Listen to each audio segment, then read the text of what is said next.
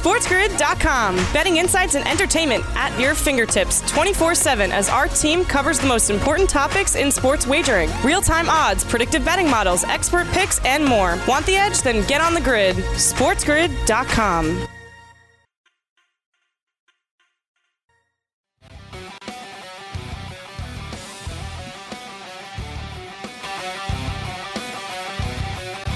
Rise and shine, sports investors. It is another beautiful day in the neighborhood. Monday, October 19th. Let's cock-a-doodle do it. This is the early line right here on Sports Grid, giving you the edge. I'm Dane Martinez, and with me, as usual, is my main man, Kevin Walsh, burning the candle at both ends, and we're trying to give you all the information you need to make it a profitable day. And we're also going to try to put the fun and functional sports content. Kev, we have Week 6 mostly in the books, and I found it very interesting. We had a number of divisional matchups that were interesting as these races heat up. And I got to tell you something. We were looking for, the crazy totals that were going wild and overs everywhere. Now, maybe overs even did hit at a better clip than unders on Sunday. But there were some games, right, where the scoring did not happen. Denver, New England, it didn't go down. Obviously, the Giants in Washington didn't get to 40. The Jets couldn't get to 3. So I don't know, Kev, are we starting to see the regression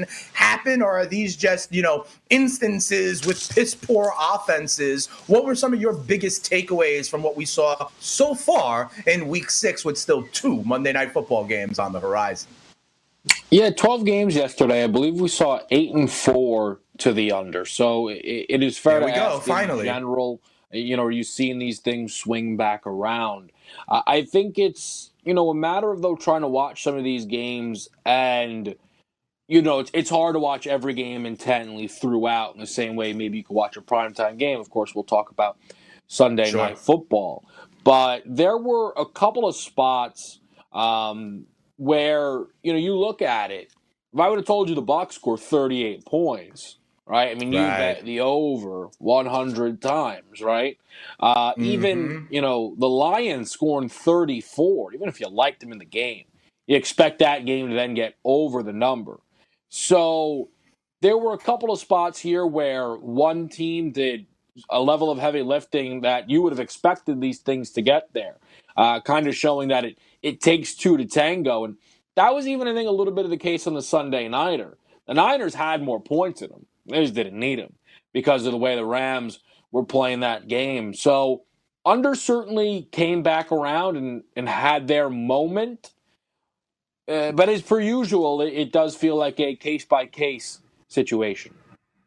Yeah, I'll give you that. In a case-by-case situation, we also had 2 of the 3 winless teams left in the National Football League get their first win. I thought we had other games that, for me, Kev, were profiling to go one way, but then sort of went another way. For me, Cincinnati and Indianapolis were an example of that. I thought Indy would kind of punch them in the mouth and take advantage of poor run defense. That didn't necessarily happen. But then in another game where I thought poor run defense was going to get taken advantage of with the Houston-Tennessee game, we have Derrick Henry going for over 200 yards and some big plays. Gosh. But that also stays kind of closer than many people would think. I don't know if that's like the divisional matchup, the Texans still, playing inspired ball now that the cloud of Bill O'Brien is now gone. Some very interesting things, though, in Week 6. For me, though, Kev,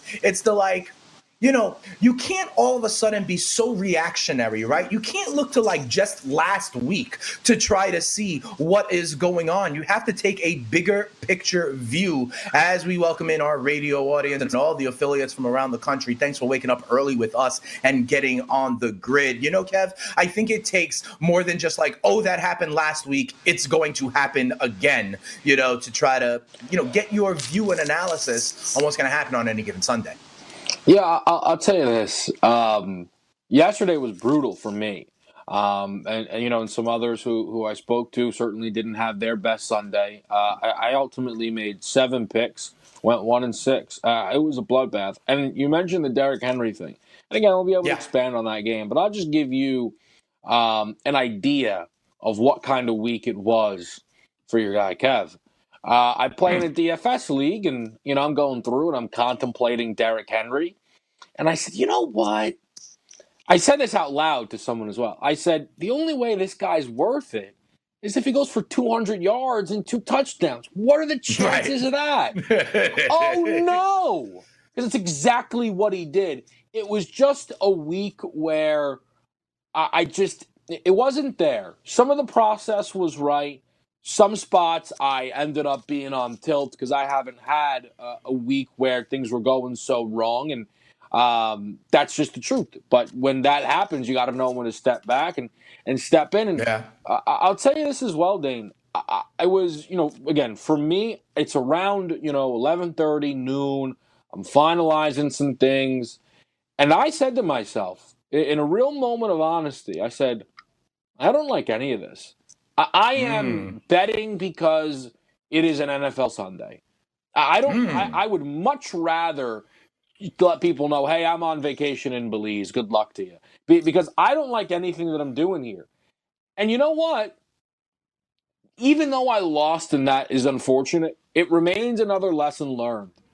I didn't like anything, and I should have stayed away from it all. NFL Sunday, Super Bowl Sunday, who cares? If you don't like it, you don't have to force the issue. There's 12 games on, okay? And if you can't find a spot in 12 games, that speaks volumes. And ultimately, that was another lesson learned where I didn't like it, and justifiably so. Yeah, absolutely. We say this all the time. Sometimes you turn the coaster to the red side. A lot of interesting results that we got to talk about. Baltimore just snuck past Philly. We got to find out, are New England, Green Bay, and the Rams good? And do we have to accept that the Bears are? We'll talk about all the games when we come back right here on the early line. Let's go.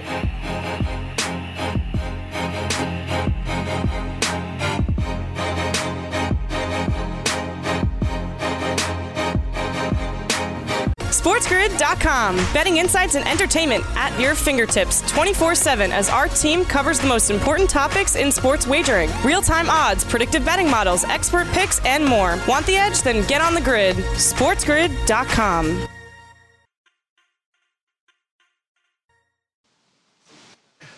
Welcome back in, everybody, right here onto the early line, giving you the edge, Dane and Kevin. And now we begin our barnstorming tour of the results from yesterday, week 6 of the NFL season. And we start with Sunday Night Football. This is another one, Kev. A lot of other people were saying, hey, the Rams might be in that, tier 2 of the NFC. I was with you also. I thought Goff was looking better. I thought the offensive and defensive lines were playing better up front. But San Francisco would not lose 3 straight home games, right? And they take care of their division rival Rams 24-14. Big effort for Kittle, 7 for 109 and a touchdown. Debo also 6 for 66. And I got to tell you something. Jimmy Garoppolo hasn't looked great, right? But you got to remember, right? Kittle has been banged up. Debo was banged up. Their running game was banged up. So now when you have all of those different weapons and the kind of threat in the Kyle Shanahan scheme, which I think is important, we're also seeing development out of the kid, Brandon, can I get a yoke? And we have now maybe an offense that can, again, put up points. I'm channeling my inner Wu-Tang Clan with that one, Kev. What'd you think about this one? I gotta say, usually I know the references. That one I didn't, and I'm upset about it, but that's probably on me. First of all, give Garoppolo his credit. He played obviously much better. The numbers, 3 touchdowns, no picks. That's what they needed. Is he just healthier? Listen, between Kyle Shanahan, certainly putting together what felt like a better game plan, whatever it was, that was the performance that this team desperately needed. Raheem Mostert looked good on the ground, but he leaves the game at the half injured, which is another unfortunate sign for them. I thought Deebo Samuel getting back in the mix was massive. 6 catches, 66 yards, and a touchdown, a little bit more end-around work, kind of different variations that you see with him, which is incredibly important. And I'll tell you, this is the type of game, Dane, that has me thinking I might need to sit down and college football style resume rank the rest of the NFL and legitimately submit to you what might be a top 10 and maybe even ultimately a top 32, and you tell me what like power rankings. Because, but college football style, because here's what happens with this game: the Niners win, they get their first non-Giants-Jets victory. It's big for their first win out of MetLife Stadium so far this season. Which is ridiculous, right? On the other side of the ball, the Rams were in a lose-lose. Either lose this football game, or your wins are the NFC East and an absolute stunk Niners team. So when you think about these teams moving forward, right, you have the idle Seahawks who sit on the top at really any NFC conversation, especially with the performance the Packers put forward, and the Cardinals playing a big game tonight. I think it's a division that it almost feels like after each week we've been like, maybe this is the best team. All right. Yeah. Seattle's the best team. But who's the second best team? Who's the worst team? And it does feel like an ever-changing conversation. Preseason, I tell you, the Rams lose a one-possession game in San Francisco. You don't ding them for it. Right. This was a game that they should have been more competitive in, I would say. I agree with you. I absolutely agree with you. I also agree with you that like spots 2 through 5 in the NFC are in flux. I'm going to give Russ his due right now, right? Until they lose. Right, I'll give him and I'll put them in the catbird seat, But yeah, this idea of who are the next best teams in the NFC, I think you could ask, 3 or 4 people who I would respect, and you may get 3 or 4 different answers. I also want to tell you, because Kev, I always look at the scheme of this all, and you mentioned something that I think is an important point as it relates to Deebo Samuel, and I'll even throw Brandon Ayuk in there for this 49ers offense, okay? On some level, similar to Kansas City, right? The ability for them to stretch you horizontally with the pop passes and the end arounds, right? You talked about the value of Deebo Samuel, okay? That also, if you envision it, Kev, that allows then the power, north-south running of Raheem Mostert. That allows the Kittle in the middle of the field seam, right? Because what they do with all that schematic stuff, okay, that they run is it stretches you horizontally, opening up lanes. If you've ever seen that good old commercial with Vince Lombardi, right? I'm going to get a block here, and then the alley. Part of what the Niners and even a Tyreek Hill and some of these other end-around teams do is spread you horizontally to be able to then punch you in the mouth. And I really believe Deebo Samuel being back in that role as 100% is part of it. To be quite honest, Kev, that's why I think they favored drafting Brandon Ayuk over what we thought they were going to do in the draft with their first pick, getting a more prototypical outside the numbers receiver like Lamb or Judy, right? Ayuk fits that offense a little bit better, and I do think that is something very important to watch. They also made Collinsworth made a point of showing Jimmy G and the ankle that is kind of, getting back to 100%. And if he was able to kind of plant off of it, generate power off of it on his throws. So maybe he is getting better and better. To be honest, Kev, I thought the Rams would be able to throw more than they did last night. I was worried about the banged up 49ers secondary, and it didn't come to pass. Jared Goff, 19 of 38 for only 198 yards. He had the game script where he should be throwing, but he still only completes, Kev, 50% of his passes. I will say this. I'm pretty sure I lost this over because someone tweeted out a victory lap tweet of Goff being better than Wentz after he threw his touchdown to Woods, and then he proceeded to look like absolute garbage ever since that tweet was sent out. What a catch from Robert Woods, by the way. Yeah, absolutely. I think this is the problem really with both of these teams, right? You don't trust either quarterback. When it's all said and done, I bet on the Rams, I'm betting on McVay. I bet on the Niners, I'm betting on Shanahan. How often, if ever, do you hear people say, I like the Rams, Goff is going to rip it? Right. That's not what you hear. I like the Niners. I think Jimmy G puts on a... No. right? Kyle Shanahan's going to scheme this thing up. The ground game will be working. Nobody could stop Kittle. McVay will have this thing cooking. Darrell Henderson looks great. By the way, Aaron Donald will cause mayhem. Right. Disaster. The backfield in LA is. You know what I mean, though? Like that's what you see. Goff and Jimmy G are not the lead graph of the analysis of these teams ever. No. And that's though what happens in a game like this. That's why these are two teams that can be difficult to bet on, ultimately, right? And that's why I certainly had a little bit of buyer's remorse. Like, you took an over in a game that these were the two quarterbacks. And now, again, I think the over should have got there. Okay, some people might say there were 40 points in the game. You had over 51.5. How do you think it should have got there? I watched the game. That's how. There was a lot of things that had that happened that messed this thing up. My point, though, is these are two quarterbacks, a la Kirk Cousins. Kirk Cousins yesterday threw 3 picks before he threw his first touchdown. And nobody can say, oh, my God, who could have seen this coming?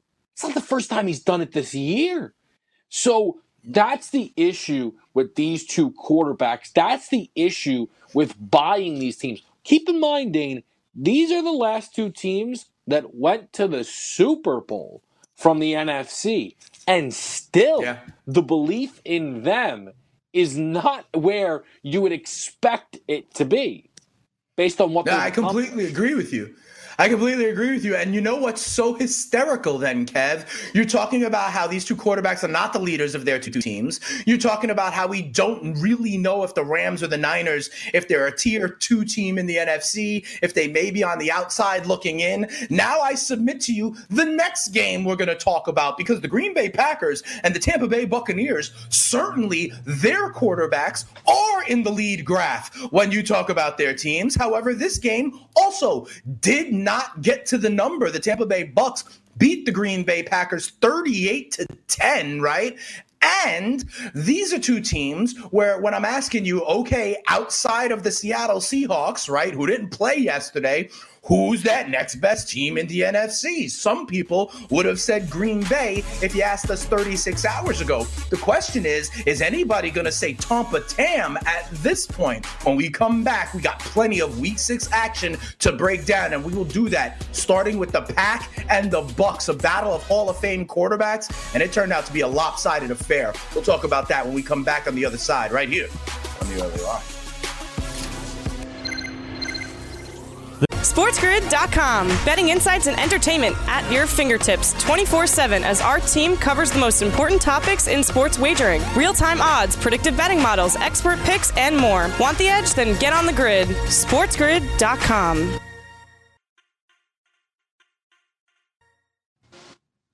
Welcome back in, everybody, right here onto the grid, including our radio affiliates from around the country. Thanks for getting on the grid. We'll give you all the info you need. Dane Martinez and Kevin Walsh. And Kev, we mentioned, right, this uncertainty near the top of the NFC. So a lot of people thought Green Bay was that team. Aaron Rodgers was second in the MVP markets, right? Going at, I believe it was like 4-1. Well, he goes to Tampa and lays an egg. We just talked about Jared Goff throwing for a 50% completion percentage. What if I told you that Aaron Rodgers was under 50% yesterday, going 16 of 35 for only 160 yards? I guess if you want to count his 2 interceptions, then he completed over 50% of his passes, but 2 of them were to Tampa Bay. 1 of them returned for a touchdown. The Tampa Bay Buccaneers get the job done at home 38-10. We even saw the Brady Gronk combo come on back a little bit. Yeah. What does this mean for the NFC?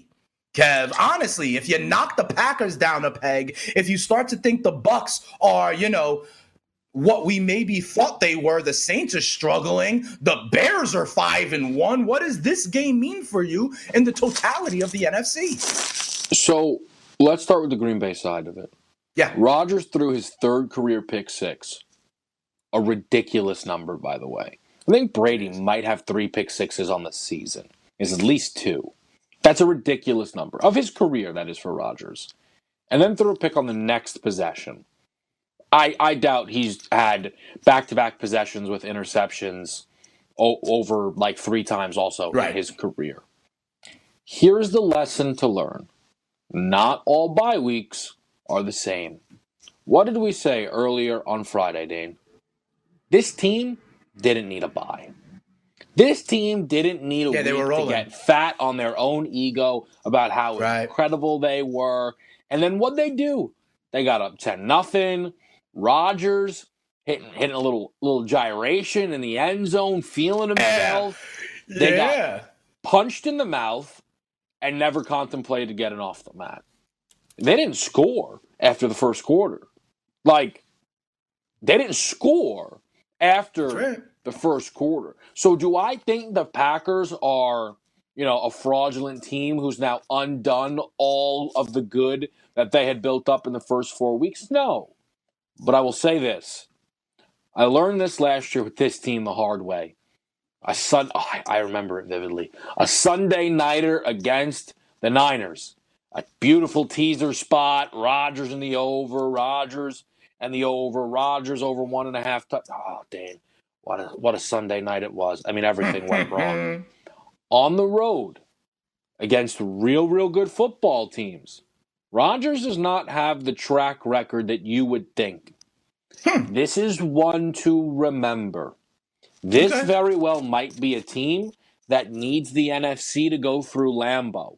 And these are the type of games that will prevent that from being the case. Keep in mind, they're not even in first place in the North anymore.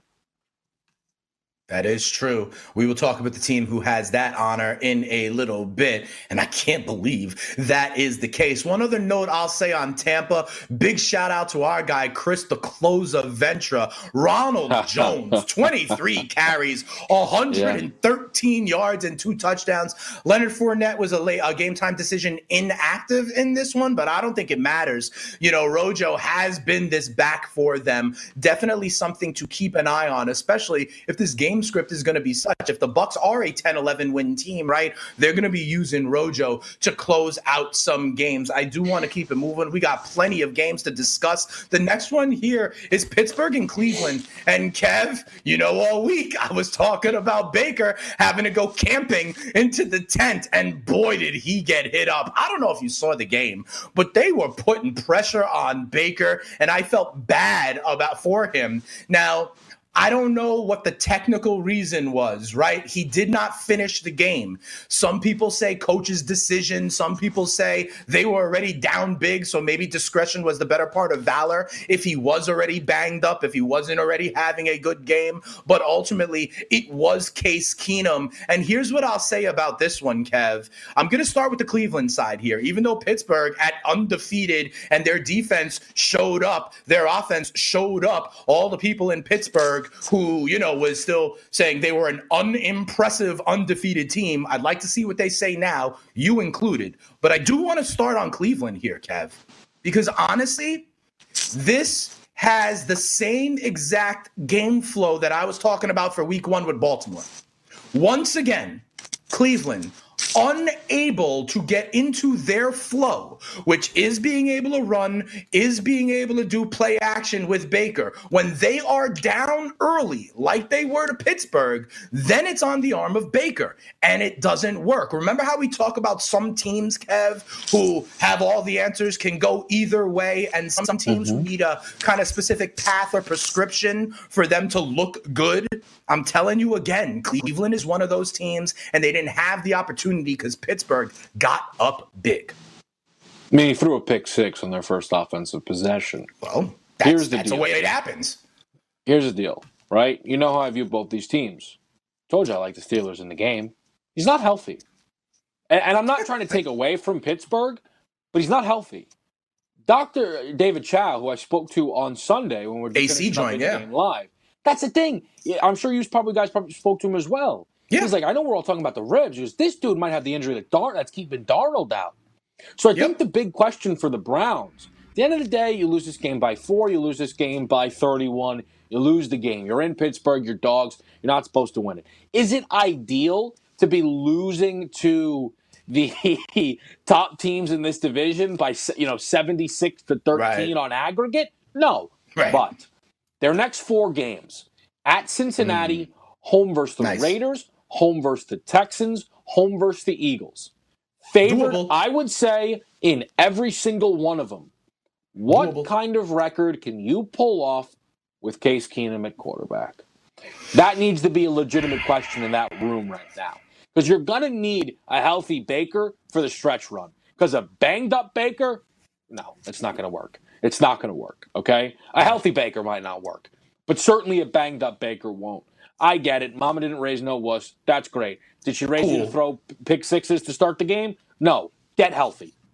Get healthy. They have the soft part of the schedule coming up. He needs to get right. Otherwise, you can't back this team. None of that was surprising. Fair enough. Yeah, listen, I hear you. Remember, in that stretch also, they would hope that they get Nick Chubb back as well, which would also be a huge lift. All right, but now we got to talk about Pittsburgh. All right, Pittsburgh is undefeated.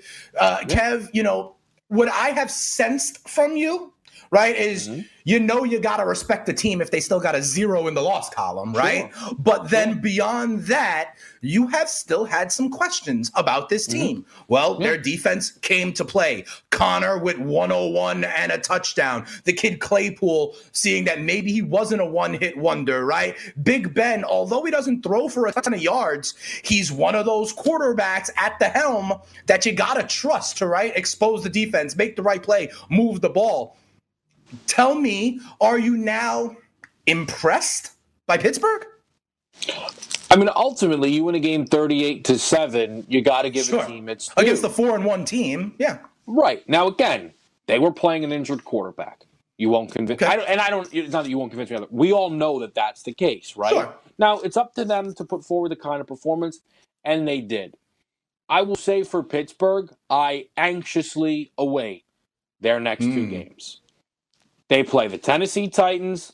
They play the Baltimore Ravens. Both on the road as well. You split that down the middle, there's nothing else I can say. Even if the Baltimore one is the one that I desperately can't wait for. Because that's one where I just know I'm ready to back Baltimore. Unless the number's outrageous and agrees with my perception. But this is a team that I want to see, kind of in the foxhole. The college football style resume rankings, right, that I'm talking about for, possibly doing, right? Yeah. The Steelers are a 5-0 football team. That's going to put them near the top. But the Steelers, similar to pretty much every single team in the league, you can still poke holes in a whole bunch of stuff. Yeah. This was comfortably their best performance. Now, to say it came against an injured quarterback and how much you take away from that, it's in the eye of the beholder. But this was their best performance of the season, bar none. All right, fair enough. It is going to be interesting, right? These AFC contenders, I feel a little bit more juice with them, quite frankly, than the NFC contenders, right? When we're talking about Green Bay or New Orleans and Tampa and all that stuff, that's one thing. I feel like the main event is when these Tennessees, Pittsburghs, Baltimores, Buffaloes, Kansas Cities, New England, I feel like when we see them against each other, it will be the marquee matchup. But I digress. One of these teams that we are talking about still are the Tennessee Titans. I know we don't have a ton of time up against the break, and we will talk about them a little bit more on the other side. But Kev, this one, I was worried about a little bit of a trap game, but then I said on Sunday morning on Pro Football Today, one thing I know for sure is that the Houston Texans can't stop the run, and King Henry can run the ball, and 200 yards and 2 touchdowns later, what do you know? The Tennessee Titans get the win in overtime. What do you think about this game? Specifically, the Texans thought to go for 2, to go up by 9 late, as opposed to the extra point to go up 8 late and keep it as a 1-score game. They went for the jugular on the road as a 1-win team. The decision to go for the win was the absolute right call, proven by their inability to stop the Tennessee Titans. You get that too, you win the football game, okay? At the end of the day, they still had 2 chances to stop the Titans. And 2 straight possessions, they marched down and scored touchdowns without an issue. To think that, they would have struggled to score from the 2-yard line, I think that's laughable. All right, the Tennessee Titans and where they stack up after this big-time division victory is what we will talk about when we're back on the early line.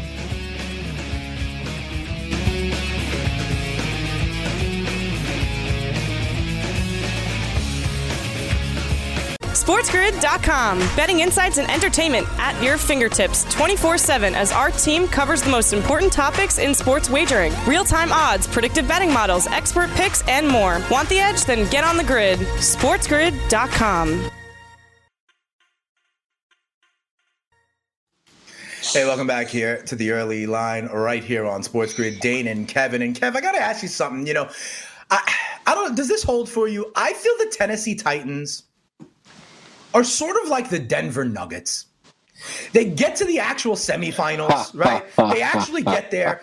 They have the pieces. They should. Your boy Ryan Tannehill should be respected like I think Jamal Murray should be respected, right? You know, Derrick Henry leads the league in rushing. Nikola Jokic is the all-NBA center, for goodness sakes, right? And yet still, I feel like people are still slow to believe they can get all the way to the promised land. When we talk about the Tennessee Titans, where do they stack up in this AFC tiers?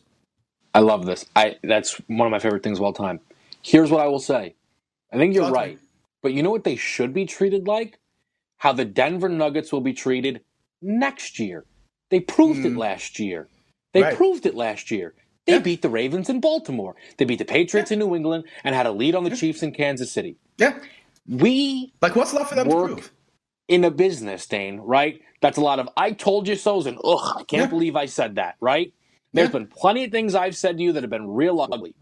But you always remember when someone whose opinion you value gives you a bit of a and they rib you for it.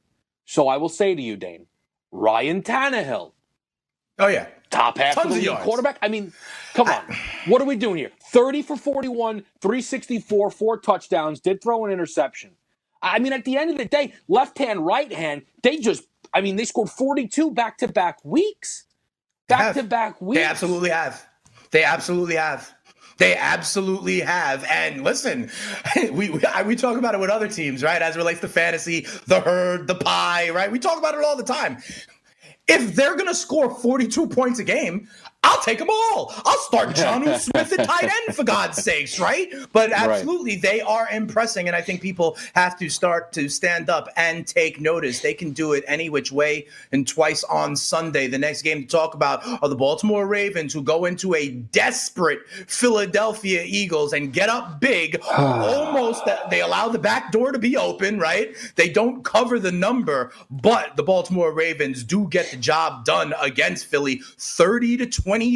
We saw the return of Lamar running a little bit. That 37-yard scramble for a touchdown was, scrumptious, shall we say. Carson Wentz doesn't turn the ball over. The Eagles do still lose a fumble. They score on a random, pick up a fumble in the end zone. But for the Eagles side, they are banged up like, whoa. They don't have anyone to go to, and they even lose Zach Ertz and Miles Sanders in this one, Kev. Yet, depending on what Dallas does, they may only be a half game back in that division. At the end of the day, this team is 1-4-1, and the beginning of it was real ugly. But they have now played 2 straight games where there's a lot of positive signs from this football team. If Jake Elliott can make a couple of field goals, they very well could have beat the Steelers and the Ravens, or at least one of those games. I don't care what anybody says, man. I've been doing this pretty much on a weekly basis now. The idea that the Philadelphia Eagles missing 4 starting offensive linemen, their number 1 tight end, because, by the way, Goddard's their number 1 tight end, losing their number 2 tight end Ertz in this football game, losing Miles Sanders in this game, no Alshon, no Djax, of course, no Jalen Reagor. And the list goes on and on and on and on. People want to talk about Old Dominion all they want and Greg Ward all they want. Listen. There's a reason that when the depth chart was released in August, they were like wide out 5 and 6. Come on. And that's the reality of it. I think Carson Wentz is starting to get, slowly but surely back to the form that he was able to close out the season, doing everything he can. They play Thursday night football at home against the Giants, the definition of a must-win game. Who's going to be out there? I don't know. But I'm at the point, you just roll the ball out. You give me Carson Wentz and a bunch of guys, and I'm going to take my chances. And I'll just say this, on the other side of the football, the Ravens are having one of the weirdest 5-1 seasons I've ever seen. I don't know if this team is good. I don't know if this team is great. I don't know what to make of this football team. Lamar, 9, 108, and a touchdown on the ground. That's what we're looking for. But he has not thrown for 200-plus passing yards, or like 210 since week 1. It is an odd year that the Ravens have had through 6 weeks heading into their bye. Yeah, I agree with you, Kev. They also, however, have a defense they can hang their hat on, one of the better defenses in the league, even though they gave up 28 points to Carson Wentz and the Philadelphia Eagles. You're right. It's been odd, right? We know that what Lamar needs to do better is the throwing outside the numbers. We saw when Kansas City forced the game script in a way that needed to happen, that he wasn't able to deliver. We also have seen Lamar, yesterday notwithstanding, not running as much. We talk about him missing practice with the knee. Maybe that's something to manage. You talk about them sitting Baker down so he could rest up. Well, they need Lamar in a home stretch more than anything else. The one other point I will make about the Baltimore Ravens from a fantasy standpoint, Kev, I say it all the time. Rookie running backs slowly ascend throughout the season, and the veterans slowly descend. J.K. Dobbins, in my opinion, has already hopped Mark Ingram in terms of the back that you want in Baltimore. Dobbins, 9 carries. Mark Ingram, only 5. Gus Edwards, though, is the one who gets in the end zone and leads the team in carries, 14. But over time, we're going to start to see a lot more of J.K. Dobbins, in my humble opinion. Let's go to the next game. Another team that is tough to figure out. Kevin, you talk about what are the Baltimore Ravens? Are they good? Are they just okay? How do they want to get it done? I will ask you the same case about the New England Patriots. The New England Patriots, who we thought, Kev, we have been waxing poetic about the added ingredient that is Cam Newton in this offense. Right? And we've said that it's great. He's going to be able to win it however you want. You and I were both very impressed by Cam Newton throwing it in Seattle. Right? And then, listen, the man had COVID. I have no idea if it was serious or not, if he's 100% or not, or if there was any impact. And I am not a doctor. I don't even play well on TV. We have Dr. David Chow for that. But the Patriots defecated the mattress yesterday, Kev. Cam Newton throws for 157 yards, 2 interceptions. Yes, he does carry the ball 10 times, one of them getting into the end zone. But what do you make of this Patriots team who was dealing with the COVID issues, had their schedule moved around, does not have a bye moving forward, and did not look good offensively yesterday? I really don't know what to make of this performance. I mean, it is, I think all things considered, Dane, one of the worst performances we've seen from a good team, or at least supposed to be a good team, probably on the year. Maybe the absolute worst. Off of a bye, albeit an unconventional bye, at home, you give up no touchdowns and lose the football game. The Broncos held to 6 field goals. Shout out McManus. That's why kicker should be Brandon McManus winning fantasy leagues. But absolutely dominated. But here's the thing. 2 of those field goal opportunities just put in a field goal position by turnovers. One by a fumble and one by a Cam Newton interception. They didn't move the ball a lick, right? So that's 12-12. They went for 2 randomly. You win this game 13-12. I can win a teaser. Thank you very much. That's a garbage performance. And think about what was on the line here. You're now below 500, right? On the Broncos are ahead of them in the conference. They're both 2-3, and the Broncos beat them head-to-head. But on the other side, you get the win. Chiefs do what they're favored to do tonight. Tied in the loss column with Buffalo. We're going to go back. We're going to look at this season, okay? Cam stomped at the 1. Is that heartbreaking? Yeah. But you're in Seattle. Not having Cam Newton for Kansas City, could it have been different? Yeah. But you're in Kansas City. At home, this one, off a bye to Drew Lock and a Denver Broncos team that didn't score a touchdown. And you lose, they'll remember this when they're playing on the road in the playoffs. That's right. When they're like at Pittsburgh in early January, when it's at Pittsburgh instead of at Gillette, right? Or when they are at Tennessee instead of home. Yeah, they're going to see it. Or when they have to, I don't even know who these other teams might be because I can't tell who's actually good in the AFC. And Kev, in the NFC, Yeah. We got to talk about a team. Yeah. That might actually be good. We got to do it. I can't keep on being like, well, then the schedule gets tougher. Or, but I don't believe in them. The Chicago Bears go to 5-1 on the season, Kev. Yeah. They get the job done on the road at Carolina, who was sort of streaking themselves, Kev. So you got to do it. And here's my thing. Okay, Kev, I got to tell you something. They're 5-1. All season long, the narrative has been, Mitchell Trubisky, Nick Foles, big comebacks, and blah, blah, blah. We are in a year where we talk about the overs hitting at a ridiculous clip. Kevin, the Chicago Bears, defensively, are giving up less than 20 points a game. It's one of the best in the league, right? And we know the Bears, for years, have a good defense, right? We know that this can get the job done.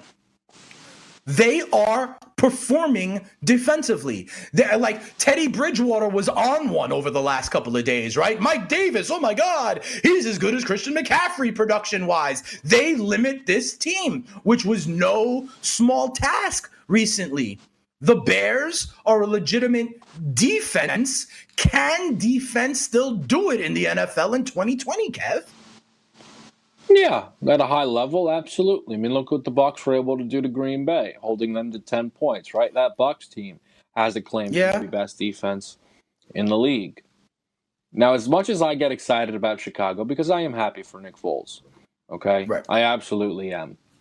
Sure. This is a 5-1 that they finally got their first win that you can't pick apart. Right, and be like, that's a comeback crazy or whatever. I give you no credit for it, right? Yeah. Here's the upcoming schedule for the Bears.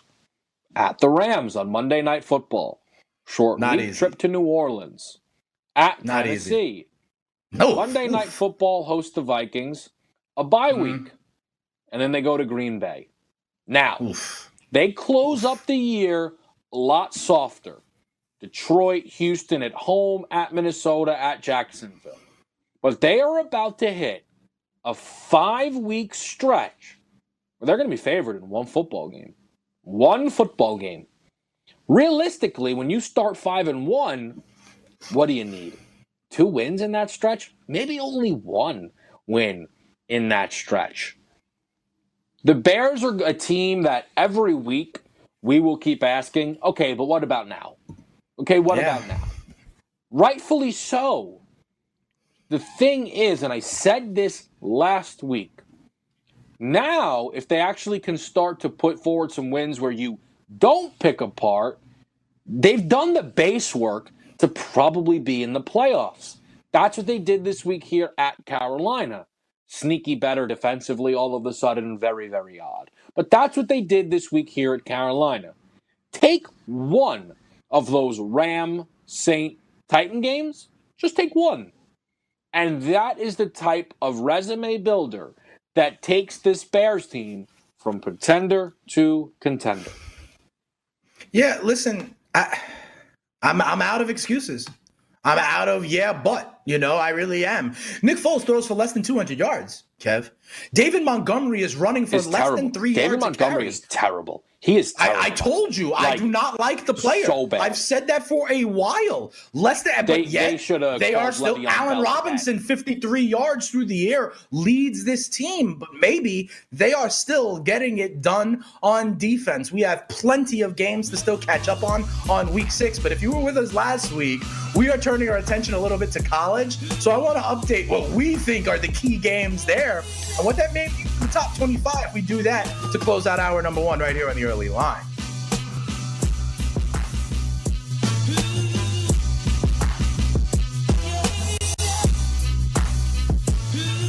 SportsGrid.com. Betting insights and entertainment at your fingertips 24/7 as our team covers the most important topics in sports wagering. Real-time odds, predictive betting models, expert picks, and more. Want the edge? Then get on the grid. SportsGrid.com.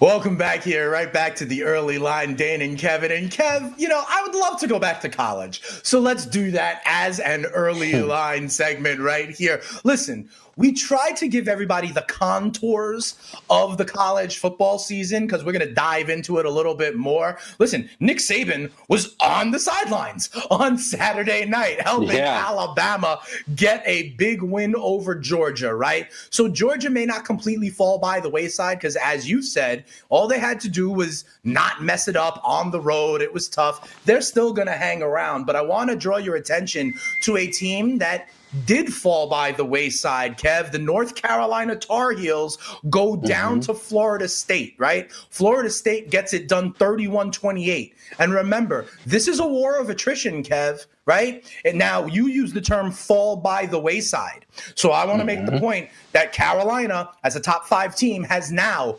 fallen by the wayside. Georgia hasn't really fallen by the wayside. They can stay there. We got an influx of Big Ten teams coming online this weekend. Ohio State, Wisconsin, which will need to be heard from right out the gate. A top 25 matchup of Michigan and Minnesota, which will be interesting in that conference. But Kev, you know what we're here for. We're here for the American Athletic Conference. Unfortunately, Cincinnati did not play because of their COVID, but some other teams that we're looking at that are undefeated held up to their end of the bargain, right? SMU gets the job done, albeit in overtime against Tulane, 37-34. They will move up from their number 17 ranking most likely. And then BYU beats Houston 43-26. They will most likely go up from their number 14 ranking. We will start to dive in more on all of this. What are you looking at from the weekend in college football, Kev?